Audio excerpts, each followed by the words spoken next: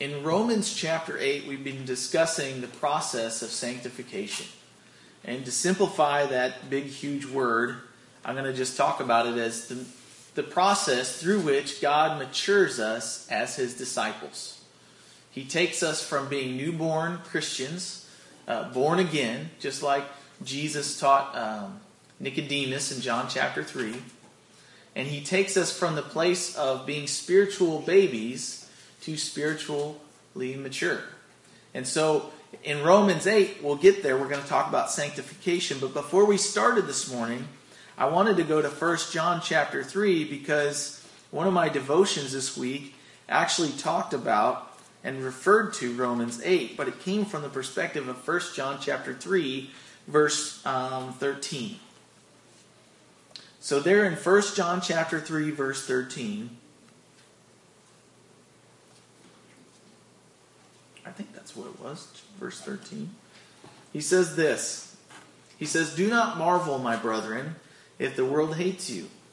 We know that we have passed from death to life because we love the brethren. He who does not love his brother abides in death. Whoever hates his brother is a murderer, and you know that no murderer has eternal life abiding in him." That's not the reference that I meant to write down. Sorry about that.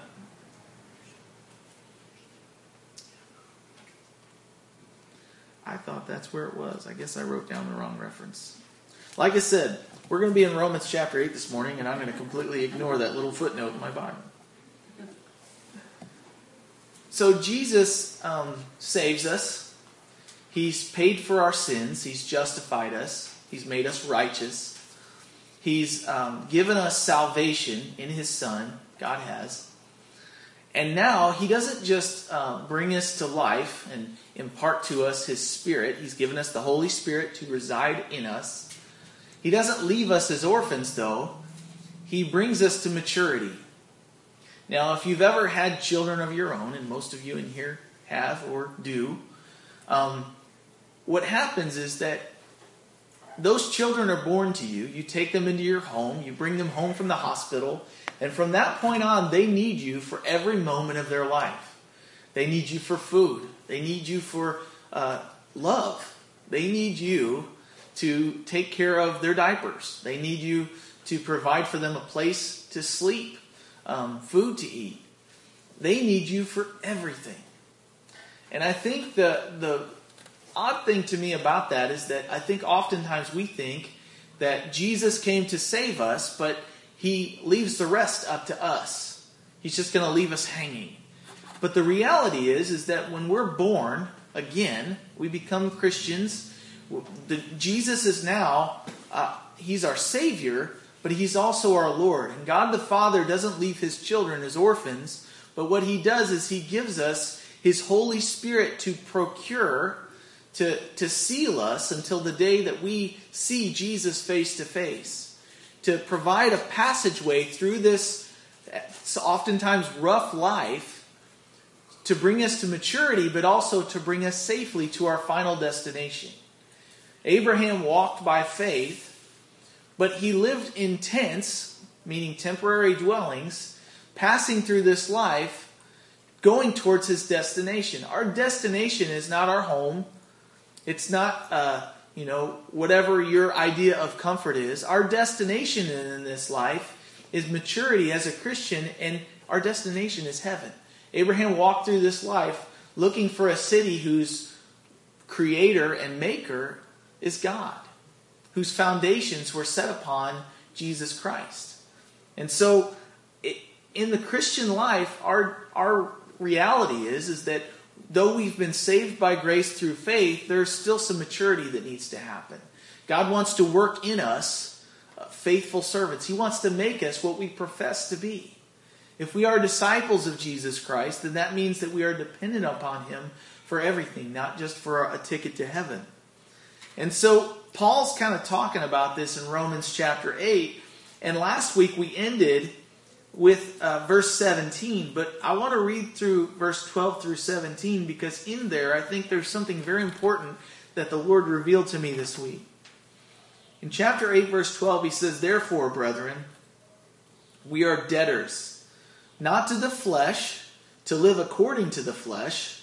For if you live according to the flesh, you will die. But if by the Spirit you put to death the deeds of the body, you will live. He talks about how we're not debtors to the flesh. We don't owe the flesh anything. The only thing that the flesh gave us in our life was death. When we were ruled by its passions and its desires, the only thing that it brought forth was death. But the reality is, for as many as are led, verse 14, by the Spirit of God, these are the sons of God. If you want to, you can insert, these are the sons or the daughters of God. The reality is that we are, because we are led by the Spirit. If you are in Christ, if you are led by His Spirit, you've given your will over to follow His will, then you are sons of God. For you did not receive the spirit of bondage again to fear, but you received the spirit of adoption, by whom we cry out, Abba, Father. And remember, we talked about that word. Abba is the word that little Hebrew boys and girls would use to call their father, not only father, but daddy.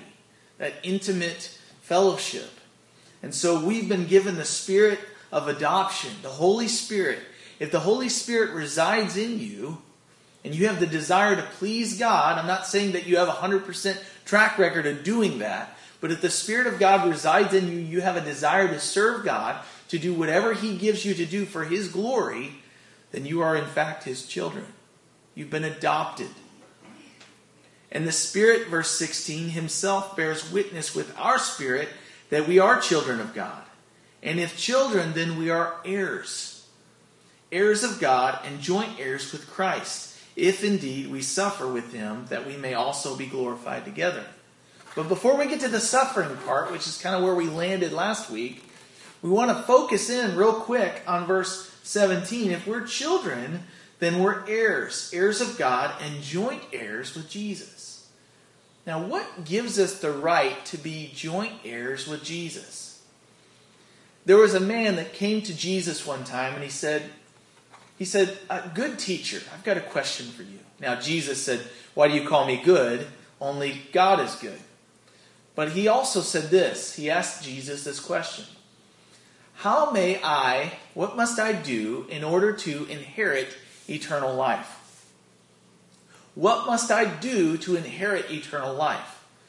And whether we realize it or not, many of us live our lives trying to answer that question. What do I got to do to earn God's favor? Well, if you've been studying through Romans with us, you'll know that we can't do anything to earn God's favor. The best day that we have, the best of the best. Isaiah says our righteousness, the best we have to offer, is as filthy rags. But what Paul writes here is that not only do we not have to earn it, but in what Jesus answered him is he said, you can't earn it. He told him, what must I do to inherit eternal life? Well, it's a gift. He was asking the wrong question. You and I, if we have family members that leave us something, they put it in their will and they make us heirs to whatever, whether it's a fortune or whether it's a house, whether you're an heir to a family that has lots of debt, maybe you inherit debt more than you do actual, money or something that you would want. What do you do to inherit anything? What makes you an heir? Well, many times what makes you an heir is that you are part of the family. You don't do anything to become an heir. Many times you get something you never could have earned. So the reality is, to inherit eternal life, you can't inherit it. You can't earn it. You can't do anything to get it. It's not what you do, it's who you are. So when you inherit eternal life, the only reason you inherit it is because you're of the family of God. The family that can have everlasting life. And so, what he's telling us here is that the Spirit bears witness in our spirit that we are children of God. And if we're children, then we are already heirs. There's nothing we can do to add anything to our deservance of it. The only reason that we deserve to be heirs is because that we are under Jesus Christ. We are His disciples. We are identified with Him. God looks down on us. He doesn't see our wrecked past. He doesn't see our daily failures. He looks down on us and He sees Jesus. This is my Son in whom I am well pleased. That's what the Father says. And so we are heirs because of what He's done. He's paid it all. We sing that song, Jesus paid it all. All to him I owe. Sin had left a crimson stain, but he has made me white as snow. He paid it all. So he's the reason that we inherit eternal life. He's made us sons. He's made us daughters of God. So in verse 18, he expounds on what we ended on last week in verse 17. He says, heirs of God and joint heirs with Christ. We get the same inheritance that Jesus does. That baffles my mind. But then at the end of the verse he says, if indeed, a condition. You ever read something, it says, if you do this, then you will get this. And that's what he's saying. We are, in Christ, heirs and joint heirs with Jesus. Then he puts in an if statement. So we can't earn it, but there is a clause. It says, if indeed we suffer with him, that we may also be glorified together. Now he's not saying if you decide to suffer.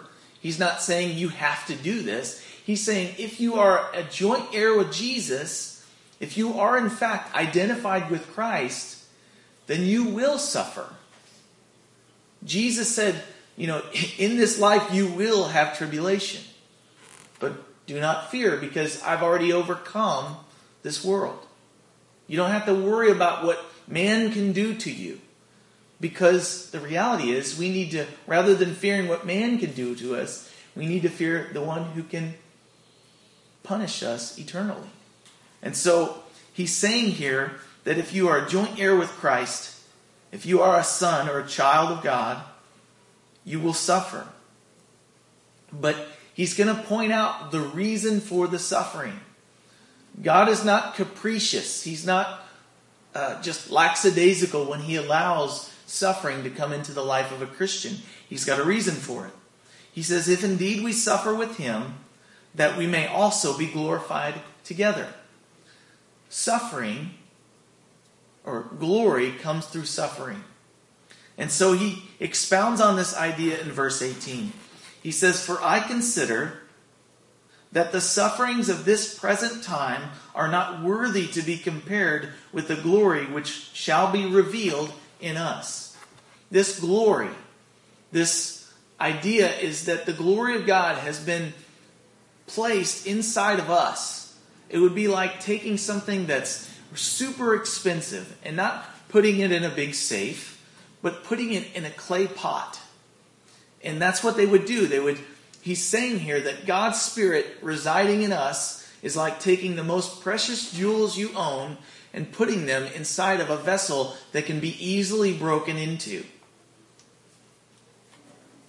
But Paul writes here, he says, I consider, meaning him personally, that the sufferings of this present time, meaning the sufferings that you and I experience in this life, and I think that all of us could attest in here, that there are sufferings, there are things that you've gone through in your life, that you wonder, why in the world would God allow this? But Paul says that he considers that the sufferings of the present time are not worthy to be compared with the glory which shall be revealed in us. How many of you are guilty of this? And I include myself in this. You don't have to raise your hand. How many of us keep records of all the bad things that have happened to us? Whether you plan to keep records or not. I've got a list of things that I could probably bring up. Things that God's allowed into my life. I don't think about them like that at the time that they happen. But I could think of a list of things, bad things, that have happened to me within the last week. And I go, why, God? Why are you allowing this? But Paul says that these things, this record of wrongs that have happened in our lives, they're not worthy even to be breathed in the same sentence of the glory of the things that will come. Now, I don't get that. And I could easily look at this verse and say, well, Paul, you don't know what I've been through. You don't understand the things that I've experienced in my life.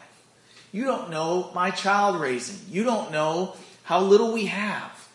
But what Paul's saying here is not something that he's unaware of or hasn't experienced before.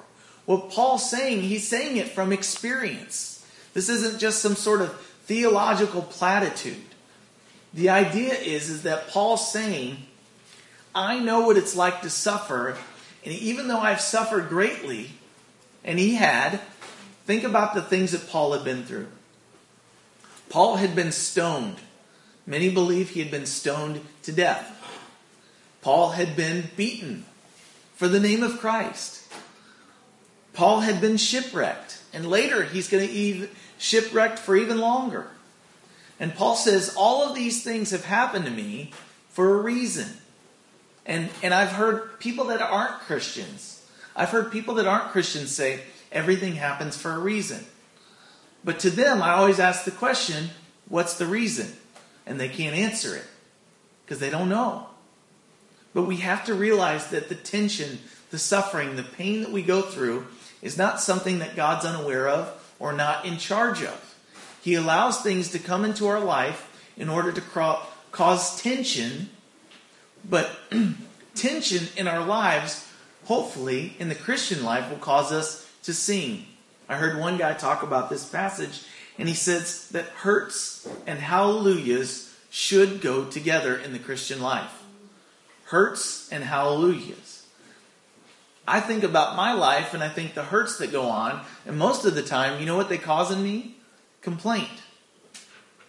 They don't cause me to worship. But in the moments that I've experienced some sort of suffering or some sort of trial, and have, despite all of my feelings, decided, Lord, I know you have a reason for this. I'm going to worship you anyway. He's brought blessing. So he says, verse 19, for the earnest expectation of the creation eagerly waits for the revealing of the sons of God. Creation itself is subjected to, what we're going to read in verse 20, for the creation was subjected to futility, not willingly, but because of him who subjected it, in hope, because the creation itself also will be delivered from the bondage of corruption into the glorious liberty, or the freedom, of the children of God. Do you know when Adam sinned? When he gave in to temptation and he sinned, he rebelled against what God had told him to do. Not only did sin affect him and the rest of the human race, but it was subjected also upon creation. It affected creation. Because you remember the curse in Genesis? He says, from the ground you will plow up the ground and you'll grow your food, and you'll have to do all this by the sweat of your brow. But he also said that thorns will grow up. So when we go to grow things, we plant a garden. In there, somehow, we don't plant weeds, but weeds come up. We plant these plants, we want to grow fruit from them, and then there's weeds that just show up out of nowhere. We don't even have to plant them. They're already there. They're in the soil. Not only that, but in order for us to eat anything, we have to kill animals. Now, I'm not against that. I'm all for PETA, people eating tasty animals. You know, I'm all for that. They're tasty to me. I like eating fish. But the reality is that before the fall, Adam and Eve were eating fruits and vegetables. They were eating from the plants. They were eating whatever came from the plant. In order to eat a fruit or a vegetable, you don't have to kill the plant that grew it. But so in order for us to realize that creation itself sings from the minor key. One of the commentators I was reading this week, he said that creation desires for us to be revealed for what we were supposed to be. We're redeemed. God takes our lives and the junk that we've experienced and we've gone through, and the pain and the suffering, and he creates in us song through suffering. But there's going to be a day where not only, though we've practically and positionally been redeemed already, there's going to come a day then all that we are being created in Christ Jesus for God's good works, and the people that we're being created, we're going to see him in his likeness, and we'll be as he is. It's not going to be when we see Jesus face to face, all of a sudden in a moment we'll become like Christ. But the things that we go through in this life for the Christian will make us and forge us and transform us into the image of Christ. That includes suffering. That includes glorious things. And many times the things that we want to be, we want to trust God, we want to learn to follow him. we don't necessarily get better at it through the times when everything's going fine. It takes hard times for us many times to learn more about following Christ. But he says not only will our lives and our bodies be redeemed, but creation itself will be redeemed. Remember, there's some passages in Isaiah that say the lion and the sheep and the lamb, and the viper, the little child will be by the viper's nest and it won't be afraid. All of a sudden, all the enmity, even between us and the animals, it won't be there anymore. The beasts of the field, the king of the jungle, the lion, he will no longer be at enmity. He won't try to eat people anymore. And a little child shall lead them, is what it says. So Lucy will be able to go out in a field of lions, put a leash around one, and walk them around. I love that. Because all of a sudden, the peace that comes from the Creator being fully in control will be real. It won't be just what we think as a fairy tale. And so creation itself will be relieved. It'll be redeemed. It will be delivered from the bondage of corruption into the glorious liberty of the children of God. Verse 22. Paul says, "For we know that the whole creation groans and labors with birth pangs together until now." Birth pangs, not death pangs, but birth pangs. The excitement about what's going to happen when everything is as it was always supposed to be. And I love this because there are people who have done studies on the sounds of nature. And they say that even the birds, and I didn't do this study, that's what they said, but they did studies on creation. And they said if you analyze the songs of birds, we listen to them and we hear spring and we're excited. But if you listen to the songs of birds, every bird sings in the minor key. Now, if you think about minor keys, and we have people that write all kinds of depressing and melodic but depressing music, it's always in minor keys. If you've ever heard like a funeral dirge, or if you've ever heard a song of mourning, they're always in a minor key. It's kind of almost a note of a downer. It's not the triumphant song at the end of a movie. It's the song of, the sigh of just despair. So if you listen to birds, though their songs are very pretty, they're actually in minor keys. And that goes to show us that the reality of what Paul wrote here is that, verse 22, the whole creation groans and labors with birth pangs together until now, and they currently do. Not only that, but we also, verse 23, have the first fruits of the Spirit. Even we ourselves, because we have the first fruits, God's given us His Holy Spirit. We ourselves groan within ourselves, eagerly waiting for the adoption, the redemption of our bodies. Now, I think about this because I went fishing yesterday, and you guys are like, well, big deal. Bummer. It must have been rough on you. But I came home after cleaning all those fish, and my shoulder hurt. I don't know what I did to it. I think it was when I was playing. You guys ever play that game? You go grocery shopping and you don't want to carry like 100 loads into the house? The shipments probably do. They got lots of stairs. So you put as many of the bags on each arm as you can, and it becomes a game. Like, I can carry 16 bags. Don't throw the milk in the 16-bag run, though. I did that one time, and my shoulder to this day, it's like if I sleep with a fan on, it hurts. I wouldn't say it's arthritis, but I definitely strain the joint. So our bodies even groan. They groan. When am I not going to experience pain anymore? Why is my body wearing out? Well, it was never supposed to. But because of sin, because of corruption, our bodies wear out. Because of sin and corruption, our cars rust. Because of sin and corruption, our houses wear out. We got to replace things on it. We got to maintain things. And so in the same way, we groan just like creation does. Lord, when are you going to make this earth what it was always supposed to be? Verse 24. For we were saved in this hope, but hope that is seen is not hope. For why does one still hope for what he sees? But if we hope for what we do not see, we eagerly wait for it with perseverance. We were saved with the hope that God was going to redeem us. He was going to make us new.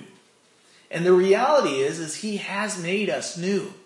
He has made a new thing. We are no longer what we used to be. We are completely new creations in Christ. But the reality is, one day, not only will we know that inwardly, but God's going to reveal that outwardly. All that He's made us inwardly is going to be manifest on the outside. He says, if we hope for what we do not see, we eagerly wait for it with perseverance. And I wrote a note in my Bible here. It says, if we wait for something unseen with expectancy, we are willing to endure what's going on presently. Now, I didn't come up with that. But let me say it again. If we wait for something unseen with expectancy, we are willing to endure the present situation. So we have hope in Christ. And Paul said in 1 Corinthians 15, if our hope is in Christ, is in this life only, then we are of all people the most pitiable. It's a sad situation. But what Christ has done is He's not only procured for us salvation through this life, but He's also given us the hope of the resurrection. He's given us the hope that one day these bodies that are failing us will be made new. He's going to give us a new body. And that body will not hurt anymore. The joints won't be sore. The things that we've broken by doing foolish things or just doing life in general, it won't hurt anymore. We're going to be with Christ, and we won't be limited by these bodies that get tired and worn out and broken. I love that because, and it used to be this verse didn't mean that much to me. But as I get older, and you guys are like, well, you're young, who cares, But as I get older, my body will more and more not feel great. And I'll be more and more limited by my own ability and my stamina. It gets less. It doesn't get more. And that's what happens. But what God is saying here is that more and more, because of our bodies wearing out, if maybe you haven't experienced a whole lot of suffering in your life, but just the fact that your body wears out causes you to groan.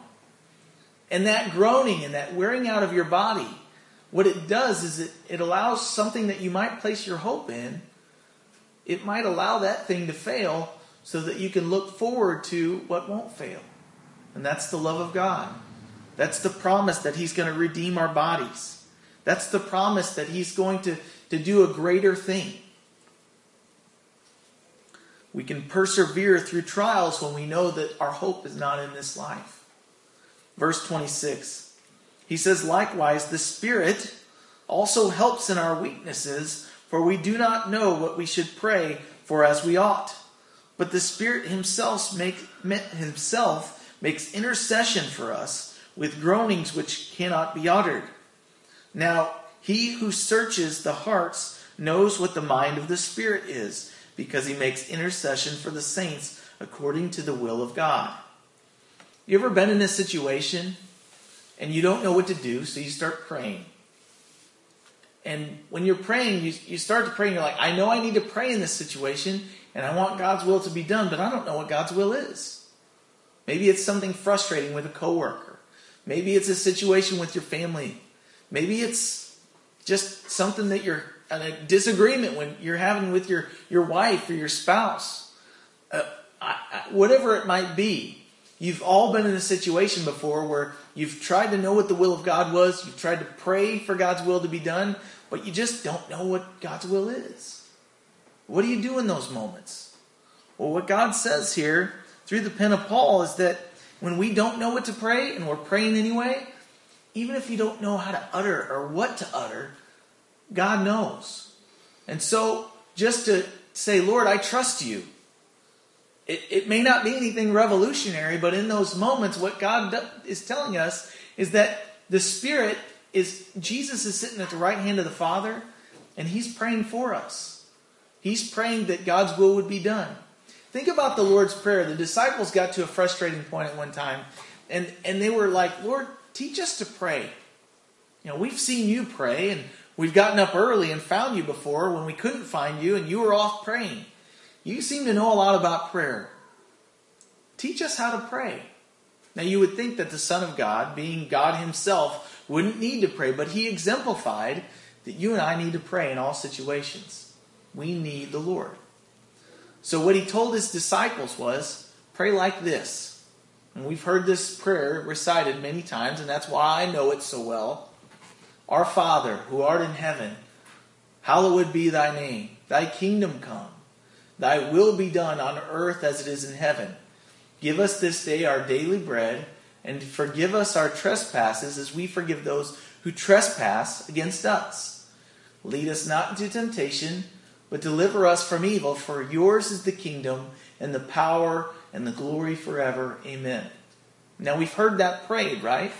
If you have ever been in a what we would call a formal church setting, or that they do that every week, we've heard that. We've memorized it. I'm thankful to the Lord that I heard it so many times so I can memorize it. But was Jesus telling them, you have to pray this every time? No. What he was giving them a form of prayer.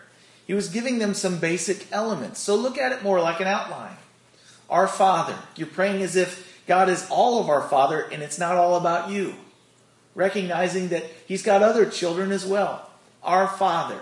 And then you identify with all your brothers and sisters in Christ who art in heaven, realizing that the one you're praying to is on the throne. Hallowed be thy name. You are holy, God, and I am not. Our Father who art in heaven, hallowed be thy name. Thy kingdom come, and thy will be done on earth as it is in heaven. So when you're praying that, you're praying, Lord, your will be done in this situation on earth as it's already being done in heaven. Thy will be done. Your will be done, not mine, Lord. Whatever it might be. And I love that because as he's showing them this form, he's giving them what they ought to be praying. This is the Lord's will.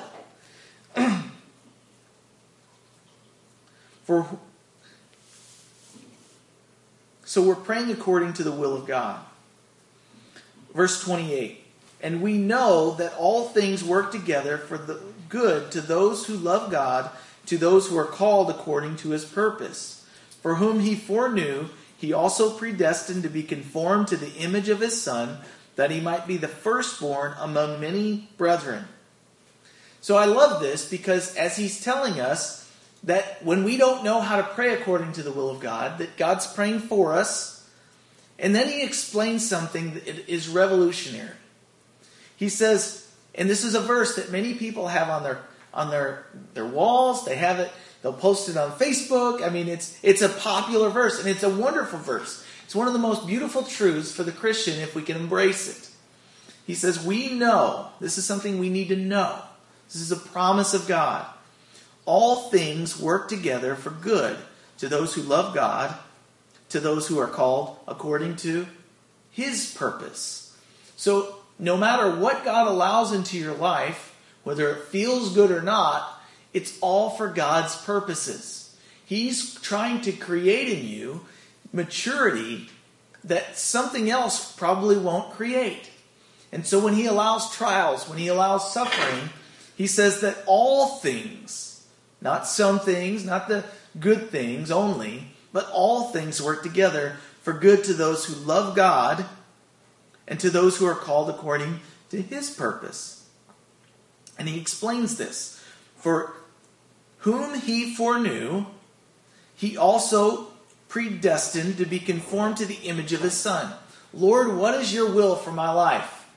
To be conformed into the image of my Son. That's always God's will. So if you are doing inventory on your lives, and you should, we should always be thinking about, Lord, is this your will for my life? One of the things you can ask is, will this conform you into the image of Jesus Christ? Can God use this to change you and make you more like his Son? Now I ask that, and I point you to his life. Read about his life in the Gospels. It says there in Hebrews that Jesus learned obedience through what? Through suffering. Now wait a minute, he's God. Why would it take suffering for God to become more like God? Well, for the first time, God had put on human flesh. So he was showing the way to everlasting life, and it showed him going through trials and being proven for what he really was. And it says there that he learned obedience through suffering. Now, anybody can be obedient to God if there's never any trials, if there's never any hard times. But true obedience is always shown in how we deal with God's commands when it's not as easy, when it's hard. And so God allows those things in order to conform us into the image of Jesus, that he might be the firstborn among many brethren. Moreover, verse 30, whom he predestined, these he also called, and whom he called, these he also justified. Whom he justified, these he also glorified. So, in verse 30, he's saying, whom God predestined or chose, he chose you and I. These he also called, and he called each one of you. If you know Jesus and you have a relationship with him, he called you. He called you by name. He knows you. He's spoken to you. You know you have a relationship with him. How do you know if you have a relationship with somebody? You communicate with them. That's one of the signs. But then he also says, whom he called, these he also justified. In other words, these he also made righteous. And whom he made righteous, these he also glorified. So in that day, they would have these earthen vessels, these clay pots. And these clay pots had fire in them. They were called, in the Old Testament, they had these incense burners. And they were like what we have as lanterns. And you guys remember the Battle of Gideon? Gideon had all these thousands of men, and the Lord basically, through a long series of tests, pared them down to 300. And Gideon was called by God, O mighty man of valor. But when he was called that while he was threshing wheat, I think in a wine cellar. He was somewhere where people didn't normally thresh wheat because their enemies, the enemies of Israel, were coming in and stealing all the wheat from the land and basically just robbing all their crops. So he wasn't really a mighty man of valor, but God calls the things that are not as though they are. And so he tells Gideon, I want you to gather some men, and I want you to go and take, who were they fighting against? The enemies of Israel. We'll leave it at that. Can't go wrong there. And when he told them to do that, he said, I want you to take these censers, these incense burners, that are basically like lamps, and I want you to light them all, and then when I tell you, I want you to bust them all open and make a bunch of noise and say, for the armies of the Lord and for Gideon. The sword of the Lord and Gideon. And so what they did was they took these clay pots that had this fire burning in them, and they were just over the ridge from the other army, and they lit them. They stood there, they waited for the call, and they busted the clay pots. And when they busted the clay pots, at that point, all of the light that was inside the clay pots got super bright all at once. Now, there was lots of noise, so that was part of the intimidation. But the light that shone forth made it look like there was a huge army on the other side of the hill. And when he did that, the Spirit of the Lord went on the other side and basically sent all the enemies of the Lord. He routed them. They all ran off in fear of Gideon and his army. And then they went in there and they were all confused and they took the army. God does that in each one of our lives. He's hidden his glory within this earthen vessel, this clay pot. And we are fragile. And we will be fragile until the day that God completely redeems us. But in the meantime, he allows chips and holes to be knocked into our physical frame so that his glory will shine through. And many times what we do is we spend our entire lives avoiding pain, avoiding suffering, avoiding trials, trying to shield ourselves from all those things. And what God's trying to tell us through this passage, don't avoid those things. That's how God's glory is revealed in our lives. Let it happen. Let it happen, not just because we want to suffer. We don't want to suffer. I'm in complete agreement with that. But what God is showing us here is that when we hurt, when we have pain, when we have trials, when we have struggles, that hurt is not to be meant to be avoided by Christians. It's meant to be embraced, because with the hurt comes hallelujah. With the pain comes praise. And I love that, because when we experience pain, even in something that God's given us to do this morning, Lucy was pushing around this broom. And Lucy is like me. She gets frustrated very easily. And the broomstick, of course, is this tall, and she's this tall, and she's pushing it around. Now, we didn't tell her to go sweep the floor, but I was okay with it because it kept her, she was relaxed and she was doing something constructive. But what was funny is as she was pushing that broomstick, it wouldn't do what she wanted it to do. She couldn't do what she wanted to do, which was sweep the floor like mommy, like daddy. And as she tried to do something that she knew was good, she found resistance. You know what she did when she found resistance? She cried out in frustration.